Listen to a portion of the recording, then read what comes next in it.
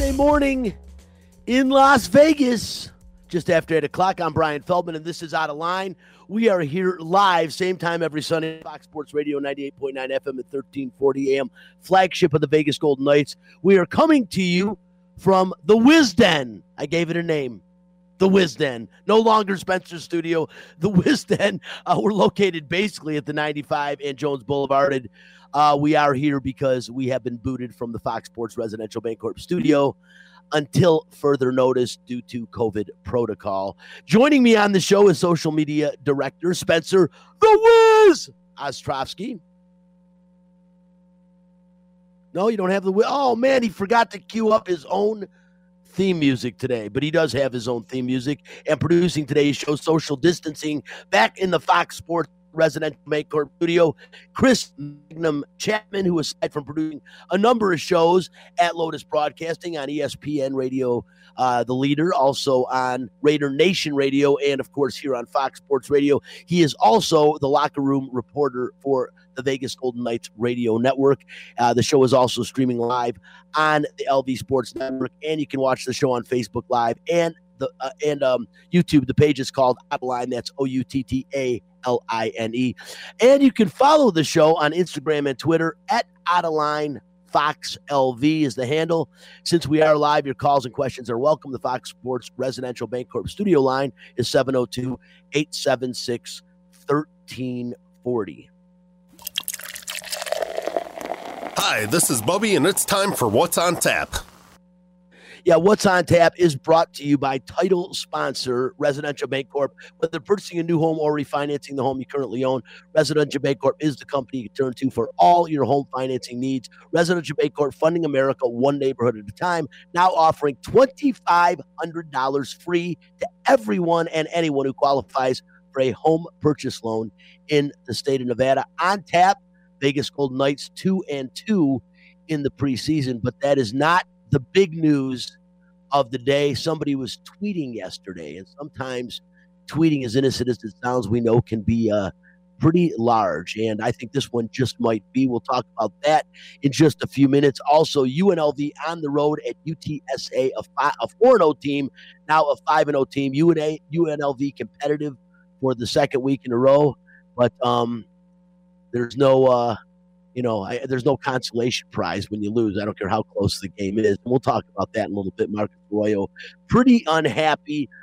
We had some tape on that. We can't find it, but anyways, I'll tell you about the post-game press conference. It was definitely, to say the very least, interesting. The Las Vegas Aces. We got Aces up with Spencer The Wiz Ostrovsky. And joining the show in just a few minutes will be Paloma Villicana. She is with Fox 5, and she is also the host of the Reb Zone. I'm sure she'll be able to fill us in on the Aces and also about UNLV game. We'll talk about both those things. The Aces, again, 1-1 in their series with the Phoenix Mercury, and they've got a big game 3 today at noon, pivotal game in Phoenix.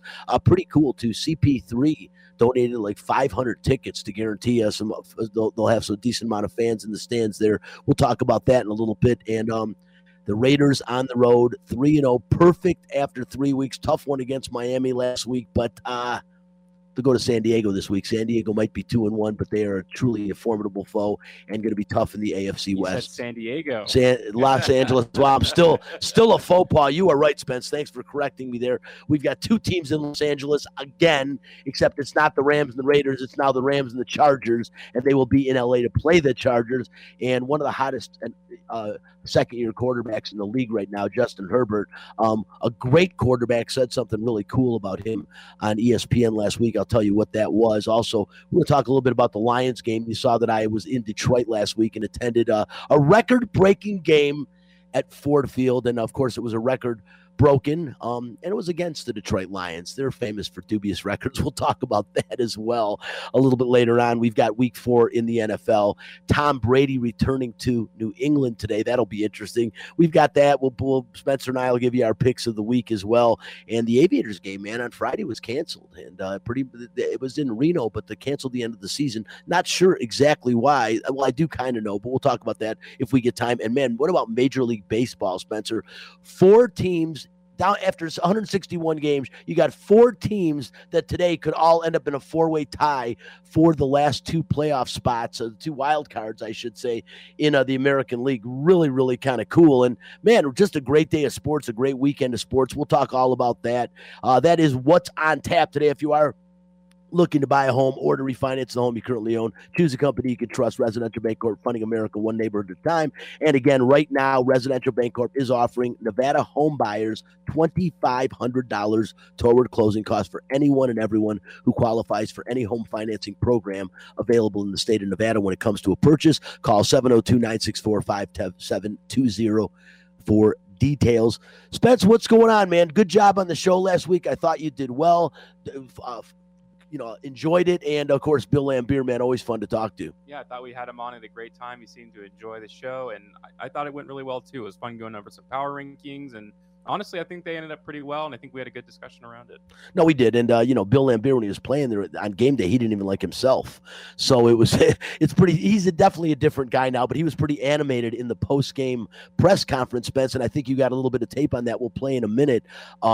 You don't hear a lot of coaches bashing referees. And I actually walked out of there thinking the officials did a decent job in the game. I really did. I thought they held their composure. I thought they could have teed up Billy a few times, and they didn't. We'll talk all about that with Paloma Villicana, too. I want to get her thoughts on that in just a few minutes. But let's start right off, man. Let's get going. Magnum back in the studio. I'll get his opinion on this, although I know he's going to clam up on some of the things. He's a very politically correct guy, where I am not. So go ahead and hit it, Spence. Hockey players, as you know, are warriors. They don't give up. They come to play every game. It's time for Nightcap, a cupful of the Vegas Golden Knights. From highlights to interviews to special events, the puck starts here. Here this way, but yesterday, Robin Lehner made use of social media, man. He was on Twitter, and man, he's making news, and again, it was about NHL teams that he has played for, accusing them of handing out painkillers. I don't have to need to mention, the painkillers that he was talking about. All that's going to come out, and you can see it on Twitter. But he was saying they were giving it to players without prescriptions. He did say the Vegas Golden Knights were not one of those teams, so I want to clear that up right away. But Leonard made the allegations on Twitter yesterday. In an effort, he told ESPN to call attention to the surgery stalemate between his former teammate, Jack Eichel, and the Buffalo Sabres. I don't know. Mags, I know you don't want to talk a lot about it. We don't like speculating, so we won't speculate. We'll only talk about the facts that was tweeted out by Robin Lehner. The NHL really hasn't made a statement yet regarding what he tweeted out. He's obviously going to bat for Eichel, his good friend and former teammate with the Buffalo Sabres, but that's a hell of an accusation to make, Mags, and especially right now when we're on the eve of starting a brand new season. Yeah, it's obviously a very serious case of what's being reported. And Drew Wheeler, who I guess covers the Flyers, he tweeted out that they were involved in giving current Golden Knight Nolan Patrick all sorts of painkillers and things like that. And Robin Lehner did chime in. The reality on my end is I don't know enough about the situation. I certainly don't know enough about the Philadelphia Flyers situation. I haven't gotten a chance to know Nolan Patrick. He seems like a guy who's going to keep things very close to the vest.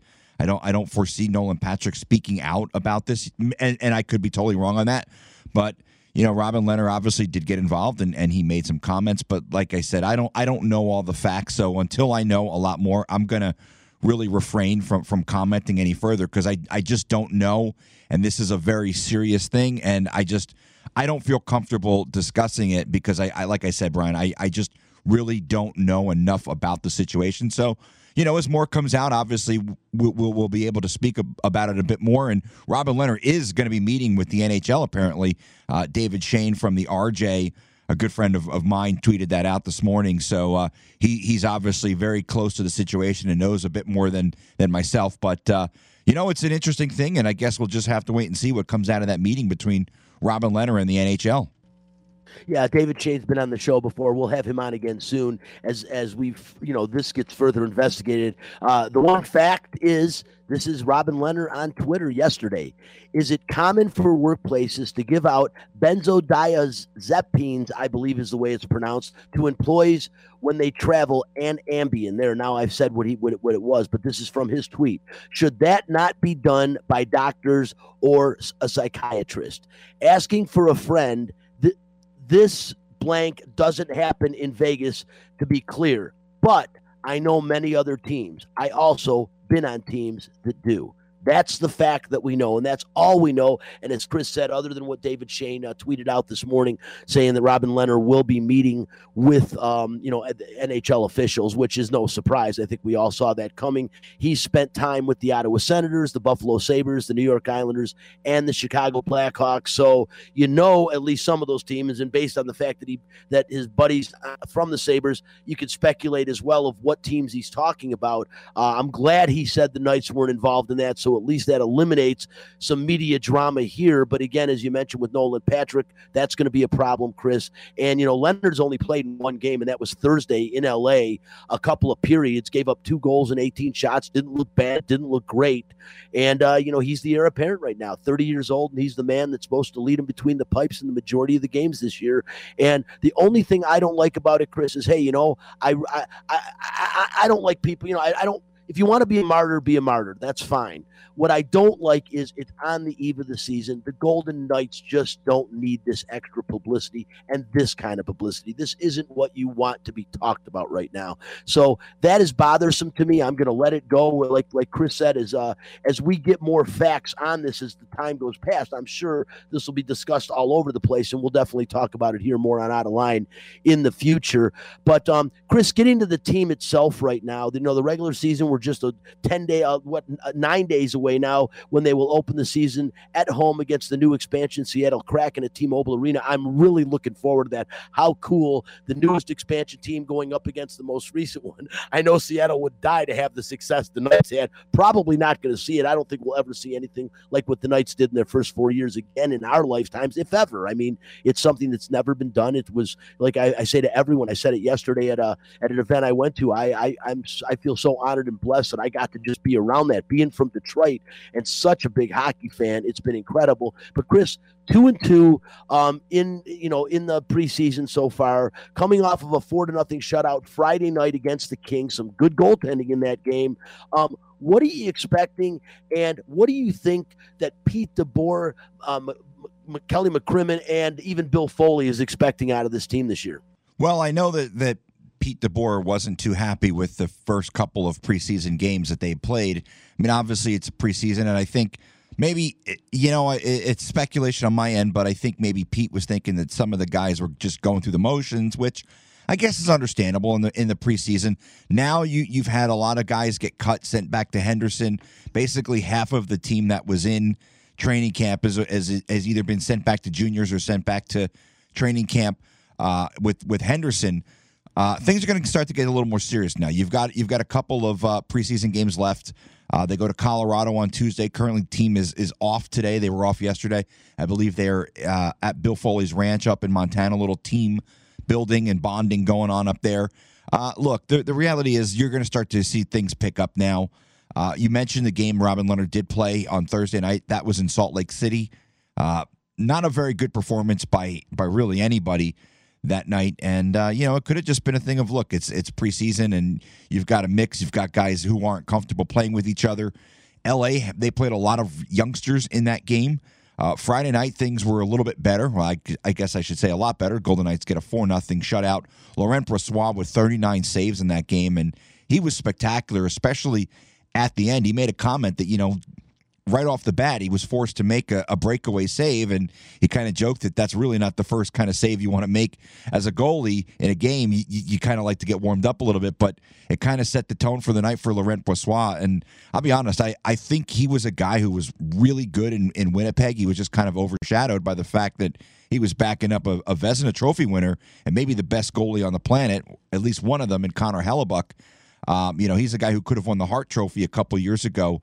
So Brossoit was a bit overshadowed there, and he's a guy who, when he was forced to play, he played pretty well, especially considering that Winnipeg really didn't have much of a blue line at the time. He comes here now. He's going to have maybe one of the best blue lines in the NHL with Alex Pietrangelo and Shea Theodore and Brayden McNabb and obviously Zach Whitecloud and a couple of other guys who are going to be in that mix as well.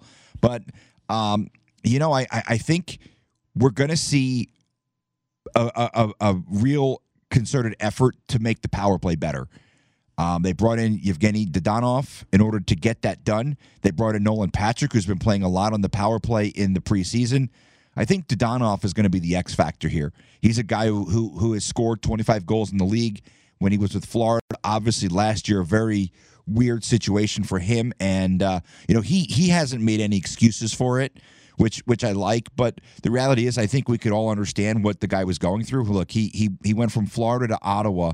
His wife and kids were unable to join him in Ottawa because of the border restrictions with Canada and the United States at the time, and I'm assuming with Russia as well. I'm not sure if his wife was still in Florida or if she was in Russia at the time. But obviously, there's a lot of stress involved in that, and anyone who has a family can certainly sympathize and understand that situation. I think Dadonov is going to be the X factor. Look, if the reality is, Brian, if he's able to get going on the power play and he's effective on the power play, which is what they brought him in to do, this team is going to be really tough to beat because I think you look at the way the season ended, and it came down to just not being able to score goals at the end of the season again, which is what happened in Dallas. It almost cost them in the Vancouver series before they got to Dallas 2 years ago. I think the power play is something that they're really, really emphasizing. And, I think regular season, they should be able to just go through the Pacific. I don't really see too many teams outside of maybe Vancouver. Vancouver is my pick to finish second in the Pacific, by the way. I know a lot of people have Edmonton there. I just think Vancouver is going to be better, and I think Demko is going to be really good for them this year. But they should win the division pretty comfortably. Then it kind of sets up, all right, Colorado maybe in the Western Conference Final again, and they're going to be hungry. They're going to be pissed about the way their season ended. Certainly, they're going to bring it. And we're looking way down the road, but the Golden Knights, the key will be the power play. If they can score goals on the power play, they're going to be really, really, really tough to beat.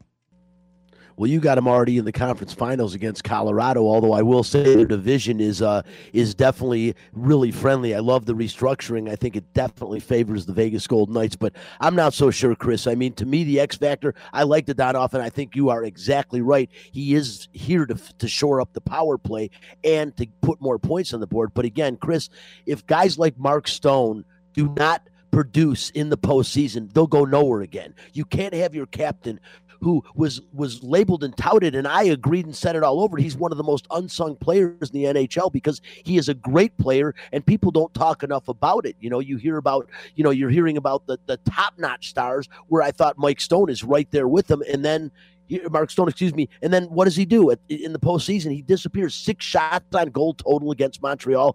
Wouldn't cut the mustard. I was talking about this yesterday. I was at another friend, a very good friend of mine. I don't mind mentioning his name on the show, Brian Shapiro, and we read his viewing thing for his radio show yesterday. They had a listener appreciation, and we got into a big argument about all this stuff. And I was excited. It got my blood boiling. I got an argument about Marc-Andre Fleury, that those guys all thought him leaving was terrible and the way the Golden Knights went about it. I said the way the Golden Knights went about it wasn't right, but Marc-Andre Fleury leaving and going to Chicago to me was a brilliant move for many factors. I think for Marc-Andre Fleury himself, I think he'll have a very productive year because he's the kind of guy, when he's shunned, he hides that chip on his shoulder as well as anybody with that smile and that UPS boy look, and then he gets between the pipes and he's a complete animal. And I think he's going to do that again for Chicago. He'll elevate the Blackhawks. But I think if he had stayed here, I had not heard one person mention his gaffe in the Western Conference Finals last year. That, to me, I'm sorry, that changed the course of the series and cost the Golden Knights an opportunity to play Tampa Bay for the Stanley Cup.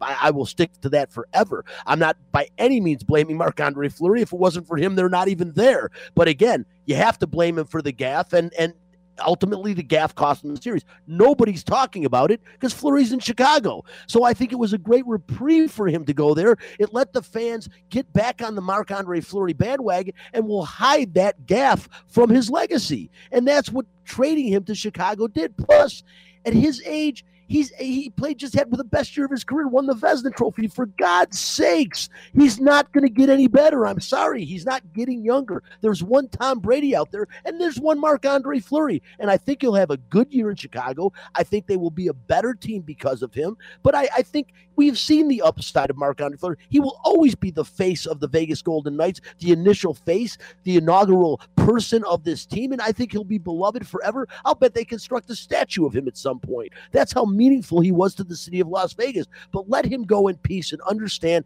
it is professional sports. It's a business, and that was a move that made sense, just as the move of 32-year-old Ryan Reeves moving on made sense, because you've got guys like Will Carrier, like Keegan Colasar, who bring a physicality, but they also put the puck in the net. And that's what the board's looking for, scoring all around. Now, granted, a couple of years ago, Ryan Reeves had an unbelievable goal in the Stanley Cup playoffs that helped move the Vegas Golden Knights on. But that's not his role. And I think his role can be covered by other people. As again, he's getting into his 30s. He'll best be served on another team. He'll be beloved here. And everyone forgets that when he first came here, Chris, they booed him. They thought that was a terrible move, bringing in a tough guy to a finesse team. And it turned out to be a great move. He was a protector. When guys like Carlson got knocked on their ass, you had to start looking out for Reeves on the fourth line, because he would retaliate. I'm going to leave the story alone. I think the Knights will win their division, but I think it's going to be a tough season. I think it's all going to fall, a lot of it, on the shoulders of guys like Mark Stone, who need to play a hell of a lot better than he did in the playoffs, because really Marc-Andre Fleury's gaffe overshadowed how badly he played a little bit. He needs to play real good, and Robin Lehner is going to have to bring it, or he's going to get replaced right away, because it's always the last line of defense that runs through the Stanley Cup playoffs, and we're going to need that. And I should say, the homer that I am, the Vegas Golden Knights are going to need somebody really strong between the pipes. Listen, she's been on hold for a while. I want to jump right over and talk a little UNLV football. Joined right now by Fox 5 and the Reb Zones. Paloma Villicano, we really appreciate you joining the show. Sorry for being on hold for so long, but you're here now. So how you doing this morning? Oh, I'm working. I'm up early working. You know me, Sunday mornings, it's like no sleep. You just don't stop, for God's sake. You need to enjoy your life. You're young still. I got to Google things like what is stronger than coffee? What is stronger than Red Bull? Like how many hours of sleep do I need to function, you know? I believe me, I do. Well, you saw my text start coming about 4:00 in the morning, so you know what I'm doing too. I'm sick as you are, Paloma. Exactly. I'm like, by noon, by 1, by 2, my eyes are like bloodshot red. Well, you know what, and it shows in the work that you do. You know, you came here from the deep South. You saw some incredible football in the southern United States, you know, down in Louisiana, Alabama, where you see some of the best college football played in the country. And then you move here and you find out, hey, you know, Fox 5, I'm going to be doing the Reb Zone and talking about UNLV football. And you got to get yourself, acquainted with UNLV football. You do. And you find out you've got one of the most difficult coaches to work with in college football. And I'm sorry, I don't mean that in a negative way. What I mean difficult to work with, the guy doesn't talk to you. He doesn't return text messages. He doesn't come on radio shows. And I'm sorry, I'm tired of it, because it's an 0-5 team and you haven't endeared yourself to the media. And when your team is bad, although I think UNLV is much improved from last year, they're still bad.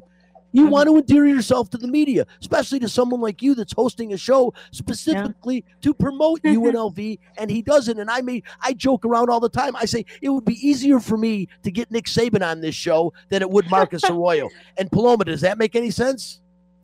I mean, I think there's a lot to talk about with this football team and in every angle of this new program. And for me as a reporter, I've never covered a team where it's completely brand new. They're starting this thing up from scratch.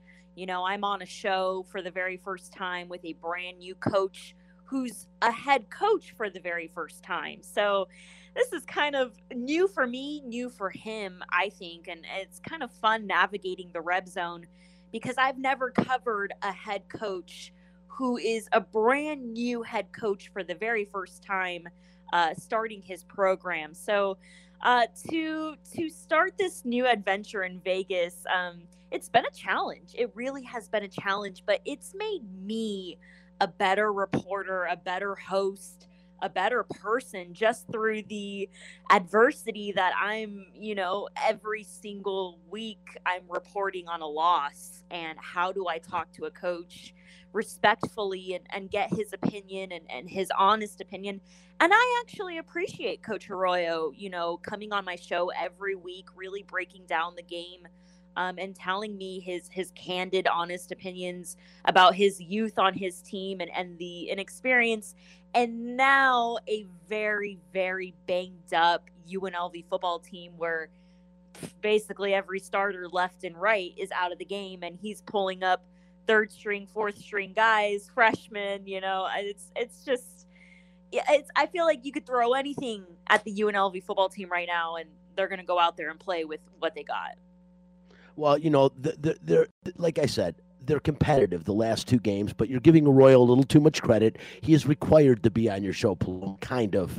And it's not like the coach's show, but he's kind of required to be on the Rep Zone. It is named after him. It's on Fox. And, plus the UNLV would kill him if they didn't do it. He's got to do the show. So that being said, he is gracious enough to do that, so I'll give him credit, but he kind of has to.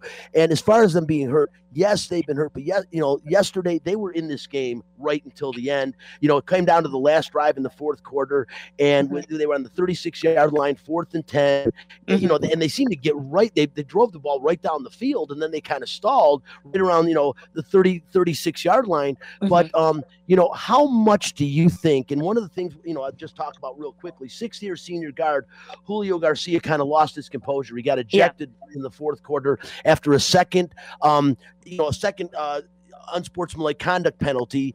Arroyo ripped him pretty bad in the post-game press conference. Matter of fact, he called him cancer. Like, we got to cut out the cancer. I don't think he's going to get rid of Julio Garcia. He can't afford to. We saw that without him in there. But how much did that change the game on the final drive? And do you think that UTSA still gets that sack?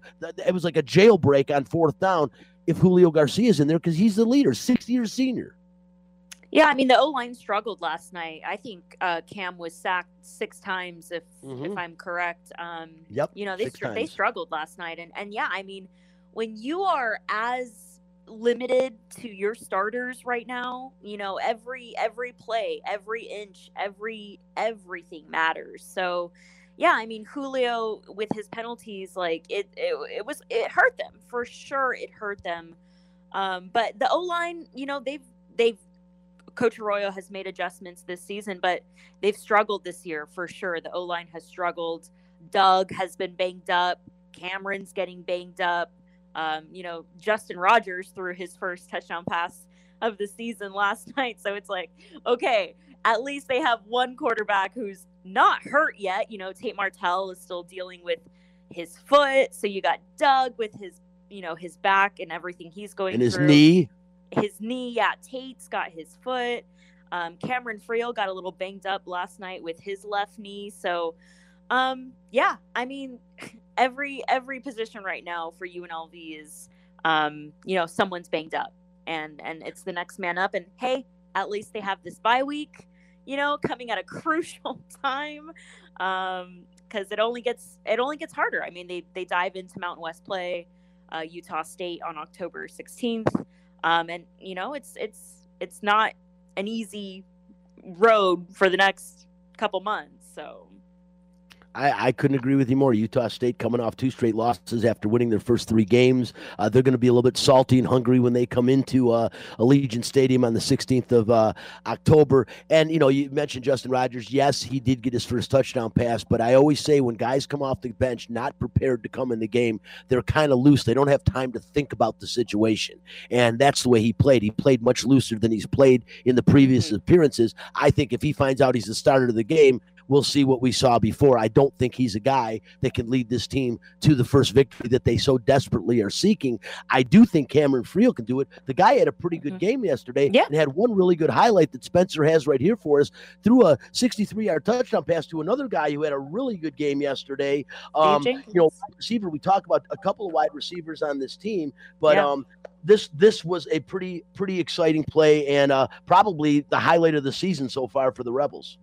UTSA goes up early 7-0, but UNLV answers. Cameron Friel, he has a long TD pass to a wide open Steve Jenkins. Nothing but a green sea in front of him to knot it up at 7. UTSA and fans did not like that one. Well, that wasn't quite the highlight, but that was from ESPN kind of talking about the play.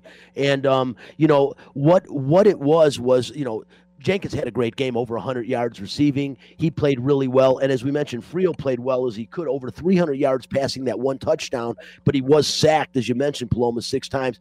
They've got to keep him out of the backfield. You can't keep having these quarterbacks hurt. But I really think from what I've seen, and again, I'm just not sure with Tate Martell. I know now there's another injury with him, recovering from the thumb surgery. But the bottom line is, I'm wondering, I think Doug Brumfield's a guy, and I'll state that right here, from what I've seen, from the little I've seen of Martell. But Paloma, what's going on with Martell? I mean, the guy didn't make it at Ohio State. Obviously, it's not easy to make it at Ohio State. Didn't make it at Miami. Miami's not the program it used to be, but still a very big-time program. But now he's here at UNLV, where he won High School Player of the Year out of Bishop Gorman. I mean, he was the top recruit in high school when he came out, and he is really not panned out at the collegiate level. Is he, is he a bust? I mean, what do you think? Well, I just feel like he's gotten into some bad luck. He came into camp injured. He got to UNLV injured with his right thumb on his throwing hand. So he entered fall camp limited in practice, not cleared to play, not cleared to practice. So Tate has had to wait, and I feel bad for the kid because I know he's super competitive, and I know he's watching these football games, and I know he's seeing his guys banged up, and he's probably on the couch like, I wish I could be playing out there, So we saw a little bit of him in the Iowa State game. We saw what he could do with his feet, how he moves the ball. He's quick. Seems like he brings a spark to the offense when he's out there. So yeah, I mean, this kid is just, now he's dealing with a foot injury, plantar fasciitis. He's got some tissue that's inflamed on the bottom of his foot, and Coach Arroyo is, really strong that he wanted to take his time with this injury, make sure that, Tate sits through the bye week and that it's fully healed so he doesn't mess up his foot anymore. But it's just kind of a waiting game to see Tate Martell, and the kid has had a thumb injury, a foot injury, limited in practice, not being cleared to play, all of that. So kind of an unfortunate start of how he transferred to UNLV, but he still has this year and one more year of eligibility. So, if he doesn't have the season he wants this year, there's always next year. And that's it. There is next year. He is a local guy, and I know people here were really excited when he said he was transferring to UNLV. Like, wow, we're going to have a quarterback. But then, like I said, I was really impressed with Doug Brumfield before he went down. I think he's a tough kid. I think he's very mobile and agile, and he can also throw the football, as we've seen. Paloma, last question. We'll move on. I want to get on to the Las Vegas Aces, but what happens if this team doesn't win a game this year? What do you think happens? I mean, Arroyo's got to be on the hot seat. It's the second year. He was hired by departed athletic director Desiree Reed-Francois, so he's not a university pick, so to speak. And there's been all kinds of rumors as to why he was brought here from Oregon. I'll leave all that alone. But what do you think? I mean, this guy, you don't win a game for 2 seasons. I mean, come on, that's it. How much time do you give somebody? Yeah, I mean, I've been around football my entire life, and I've never been with a program that has, lost as many games. What is it, 11 games now under Coach Arroyo? 11 games. Right. So personally, it's just like, this is a new challenge for me to continue to, just try and find the nuggets of growth and positivity. And I see it. I see it a lot at practice. I see, this young freshman, sophomore, his guys, I see them growing. I see his receiver core getting better. Doug Brumfield has flashed a lot this season when he's out there and he's healthy. So it's almost like I look at the guys he brought in and I do see a light. I do see growth and potential with his recruits. But yeah, I mean, it's these UTSA games, these Eastern Washington games, They looked promising against Fresno State. I mean, they were in that ball game against a really good football team. So, Coach Arroyo calling last night's game uncharacteristic, their most undisciplined game of the season. So it's kind of interesting to see how you can put up such a strong performance against number 22 ranked Fresno State and then come out at UTSA and struggle all night. So injuries, sure. Youth, sure. But at some point, I would like to see a win. I would like to talk about a win on the Red Zone, hopefully this season. Well, and with Fresno State, as good as they looked at the beginning of the season, they barely beat UNLV, and they just lost to Hawaii. So maybe they're not as good as they appeared at the start of the season. We won't know. Time will tell with that. And also UTSA, not a slouch in the conference in the division they're in. I mean, they're 5-0, they're undefeated, a team that is ranked in the lower division, but still a game that UNLV. A UNLV team, a Mountain West team, you would think would go there and be able to win. And It's something that we're going to need to see in the future. And the one thing is when you talk about discipline, and I'm going to leave it alone and get to the Aces after this statement, but when you talk about discipline, Coach Arroyo, that's on you, brother. Seriously. What are you blaming all of your players for? When there's a bunch of penalties, you got to go look in the mirror, and the people you're screaming at is your coaching staff, not your players, because they're the ones that put – now, granted, your players are the ones that play the game, but a lack of discipline is always put on the coach, and that's the way I will feel forever. Let's get over to the Aces. Spencer, I want you to join in on this as we do our Aces Up segment, brought to you by Residential Bancorp, funding America one neighborhood at a time. The Aces, Paloma, you've been there covering. We've been to the playoff games. The first game, really exciting. The Aces did the job. They fell behind. They came back with some great guard play, kept them in the game. And then, of course, they ended up winning that one. Got completely blown out in the second game. We saw two of the WNBA's best players in Brittany Griner and an aging and banged up Diana Taurasi just go off and have one of the best games of her career in the WNBA and hobbled. This time she didn't come to the post-game press conference in a booty with her ankles, locked up because she didn't want us to talk about it. But she is without question ailing, and just amazing how she doesn't practice. The coach said doesn't practice, never does anything, and just shows up for the games. And not just shows up for the game, but how about 37 points in a blowout at Mandalay Bay? That's pretty scary. And now they've got a formidable task to go to Phoenix, and they got to steal one out there. Everyone seems to think they will, and they'll be back here for a game 5 that they'll split. And I don't think it's going to be that easy. I mean, this Phoenix team, if they come out and play like they did, especially shooting 70% from the field and 95.5% from the line, I think they missed one free throw in the entire game. They do that again, they're not going to get beat. Yeah, they were dominant against the Aces this week, and it was to me, I was like, wow, Diana Taurasi is going off, and she is a foot in front of me. She is, I could touch her, and it was crazy to see her just 37 points. She was 8 and 11 from 3. I mean, she was killing it.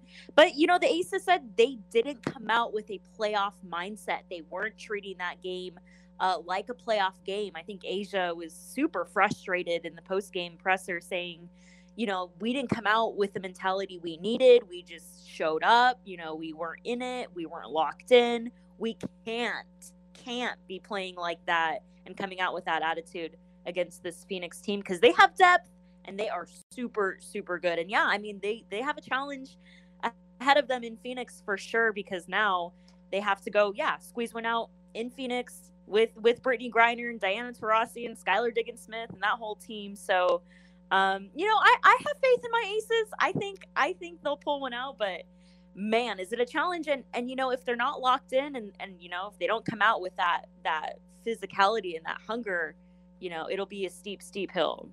I agree with you. And one thing, I adore Asia Wilson. I think she is the perfect face of the WNBA. I think she's a spokesman. She's a model citizen. She's everything. But What she needs to do is she's got to play better. She really didn't show up in this last game, and they need A'ja Wilson leading the charge. Yes, Liz Gambage is very fatigued. I mean, COVID, we see, took a lot out of her. I mean, she is struggling with getting oxygen. You can see it with her conditioning, but that's not the problem. You got to have A'ja Wilson. Kelsey Plum's doing her job. The backcourt is definitely doing what they need to do. They need their post players to get the job done up front and in the paint. But Bill Laimbeer, even though he gave Diana Taurasi all the credit for 37 points and talked about how great she was, BG, Brittany Griner, a great game, but Bill Laimbeer blamed someone else for the loss. A little kind of blamed another entity for the loss. I will say that I'm getting a little tired of the referees and the way they referee us versus the other team. They treat us like we're champions, and we get a champion's whistle. We're not. We're trying to win our first one. Why treat us like that? Why put them in the game? Why? The first game was, we drew them by 15. Were we going to win this game? Probably not. But we just give us some respect. They blew a whistle today that before the foul even happened, they anticipated it happening, and they blew it. Yeah, you know what's crazy is, Paloma, I was watching the same game. I thought Bill could have been teed up 2 or 3 times during the game, and I honestly thought the officials did a good job. I didn't think they did a good job in game 1, the game they won. And last game, I thought they did a really good job. They maintained composure, and I mean, Diana Taurasi and Brittany Griner went off. That's what happened. And A'ja Wilson didn't play at the top of her game. Liz Gambage was fatigued, and you blinked and it was like 11-0. I mean, that's the way it was, and they never recovered from it like they did the first game. The one thing for sure is they realize, and if they didn't realize it, they need to, they can't fall behind in games. Especially that far behind against a team with the capability of the Phoenix Mercury and the players they have on this team. 2 of the best in college, maybe 2 of the best, 2 of the best former college players, and maybe 2 of the best in professional basketball history. I mean, Brittany Griner is young, and she is going to do nothing but get better. And Diana Taurasi's career is as storied as it gets, men or women's basketball. And that's what happened. They just went off. It wasn't, and they like I said, 70%. But what did you think? Did you think the officiating was that bad? Well, it was really slowing down the Aces game. Like, you could see on the sideline, the girls were, jumping up and down, trying to run, trying to stay warm and everything. And I think that messed with their flow, their chemistry, their stamina, like stopping every play. I was like, this game is taking forever. It was a long game. I'll give you that. And then they would resume play, and boom, Taurasi 3, Taurasi back-to-back 3. I'm like, oh damn, like they're coming out hot. So yeah, I mean, I could see why Bill was frustrated, but also they didn't respond. They would come out and they didn't respond to Phoenix. So. No, I agree. And, with Laimbeer, I love that as animated as Bill is, he's so much different as a coach than he was as a player. Like I said at the beginning of the show, as a player, there were times that he didn't even like himself on game day. So, now he is much more calm and more relaxed. But, he sits there, he's direct, he answers the questions, he handles himself eloquently after a loss. I thought he really did a good job after the loss of handling himself and answering all the questions and, poking fun at the officials a little bit, not so much fun, but I still, like I said, I thought that you can't blame them. You got to shore up your defense. And again, very rarely are you going to see a team shoot over 50% like the Aces did and lose the game. It might have slowed it down a little bit, and I agree with you there when I look at that element of it. But again, it was the Mercury's night, and they were not going to be denied, and that's what we all saw watching that game. I do think the Aces will win one in Phoenix, and I do think there'll be a Game 5 at Mandalay Bay. But don't count, it is still a tremendous hurdle. And the last thing I'll say about that is I thought Bill Laimbeer had it backwards with officials. Champions they get champion calls, meaning they don't get fouls called against them. So when you're a champion, you don't get bad calls against you. It's not when you're a champion, you're given championship calls. I thought it was backwards. My whole life you hear that complaint that like LeBron doesn't get the calls because of who he is. He doesn't get extra calls because of who he is. So, I thought that was a little bit backwards. Bill is saying, like, we're not being treated like a champion. That would have been more, and you're not yet. But maybe there will be. Listen, she is Paloma Villicana. She is from Fox 5 Red Zone. Check her out. You do a great job with what you do, and we're happy to have you here in Vegas. And hopefully some of that winning tradition from where you work down south, you can kind of sprinkle on Las Vegas. We could use some at the collegiate level for damn sure. I hope so. Listen, we will definitely have you on again soon. And Paloma, how can everyone see you and follow you and all that? Give me your contact info. I know Spencer's been putting some of it up, but go ahead and give it to him. Yeah, 10:30 every Sunday on Fox 5 is when the Red Zone airs. I cover the Aces, UNLV, Raiders all week long on Fox 5. You can follow me at Paloma Villicana on Twitter and Instagram. And my social media is, I'm a better social media reporter than I am a TV reporter. So if you want the latest content, it's on my social media. So. Hey, I think you do great at both of them, Paloma. Not giving yourself enough credit. And we'll have you on next time to talk about the Raiders. We'll be talking about them in a few minutes here, but I definitely want to get your thoughts down the road on them as well. Thanks so much for. I know you're awake anyways, but for joining the show this morning, giving us some of your time on a Sunday morning. Thanks. See you guys. Absolutely. Spence, it took a long time, but great stuff. I think she does a phenomenal job, and she really fits in well here in the media. Real quickly, I don't want to spend a ton of time on it, capping the top 25. Do you know, Spencer, that what's crazy is this season, 34 losses by AP ranked teams. It's the most through 5 weeks in history all time. And again, 6 more yesterday. People are considering that Notre Dame, a tremendous upset. It wasn't a huge upset. It was a small one. I mean, Cincinnati is a really good team, but Notre Dame was down 17-0 at halftime. And you got to hear this. Brian Kelly just went off, and I thought it was humorous. You're evaluated for every snap that you play in this second half wearing a Notre Dame jersey. And you're going to play it the right way, or you're not going to play.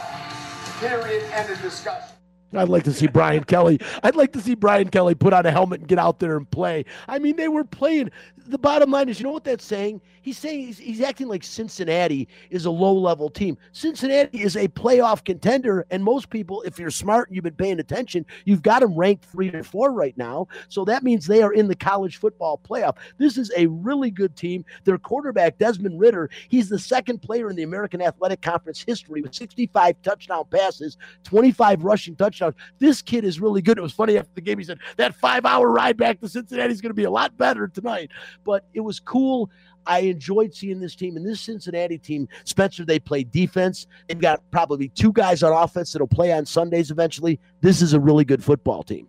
No doubt. And college football, like I said, I think last week, this has really been one of the best seasons that I've seen in a long time. The only thing that left is for Alabama to not be so dominant, because it still feels like they're a league above the rest. If you just take out Alabama, you would have no idea what's going to go on in the college playoffs. So, I don't think that was a horrible loss. And, football emotions run high, obviously. So when you're at halftime and you're down against anybody, I guess it's like your job's on the line. Like, these poor kids are like 18, 20 years old, just trying to, live out a scholarship. Yeah, Brian Kelly just he's like, hey, you all suck, basically, because you're losing to Cincinnati. And I thought it was a little overboard. Kids are always being evaluated on every play. Your job's in the line every week. Unless you're a superstar, you can't have like 3 bad games in a row where you find yourself watching a good football game from the best seats in the house on the sidelines.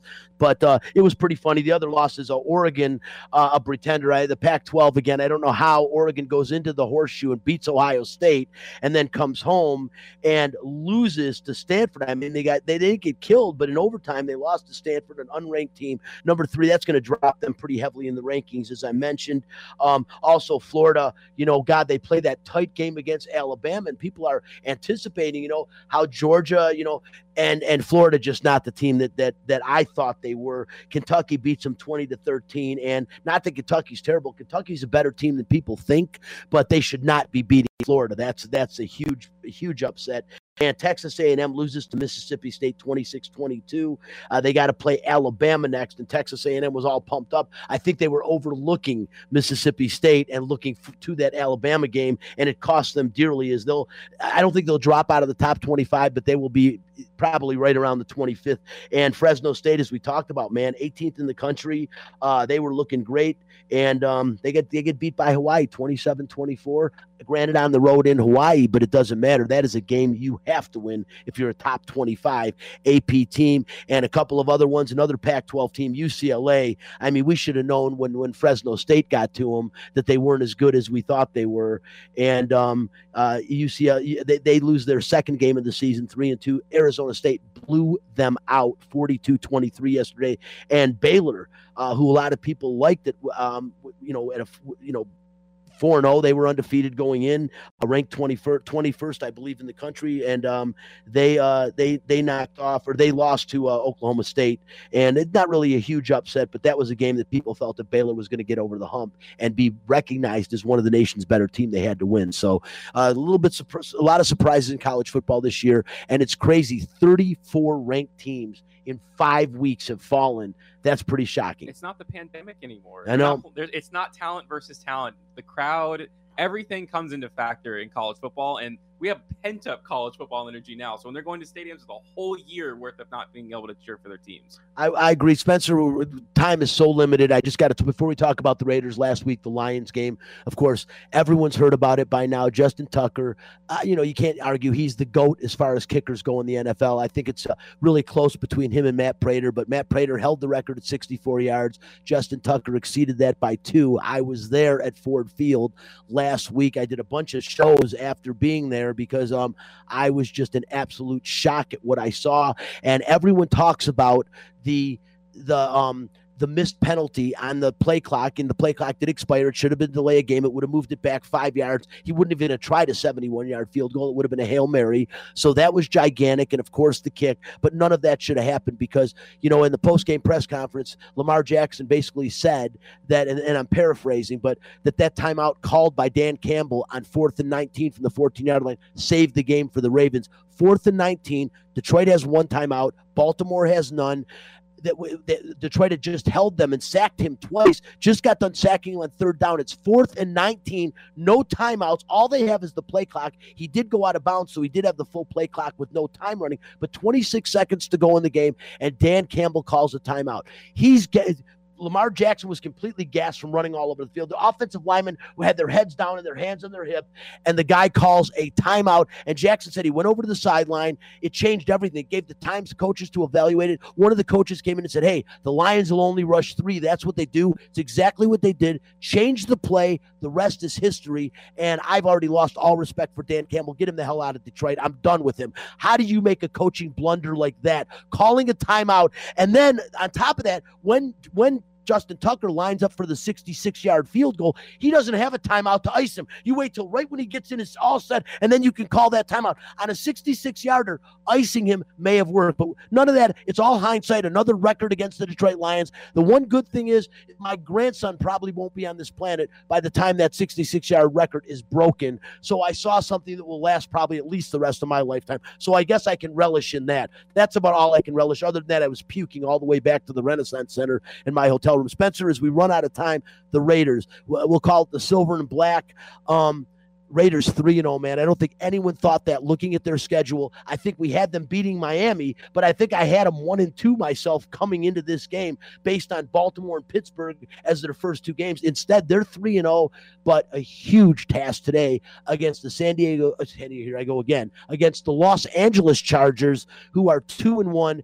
One of the brightest stars. As a matter of fact, I said at the beginning, a big name guy, a Hall of Famer, mentioned Justin Herbert. Steve Young said that when we look back on this time, we will consider Justin Herbert as the NFL player of this generation. Real strong statement considering you got Patrick Mahomes, Lamar Jackson. The list goes on. And wow, what a statement. But I will tell you this, the kid is playing great football, and he looks like he's here to stay for a while, barring injury.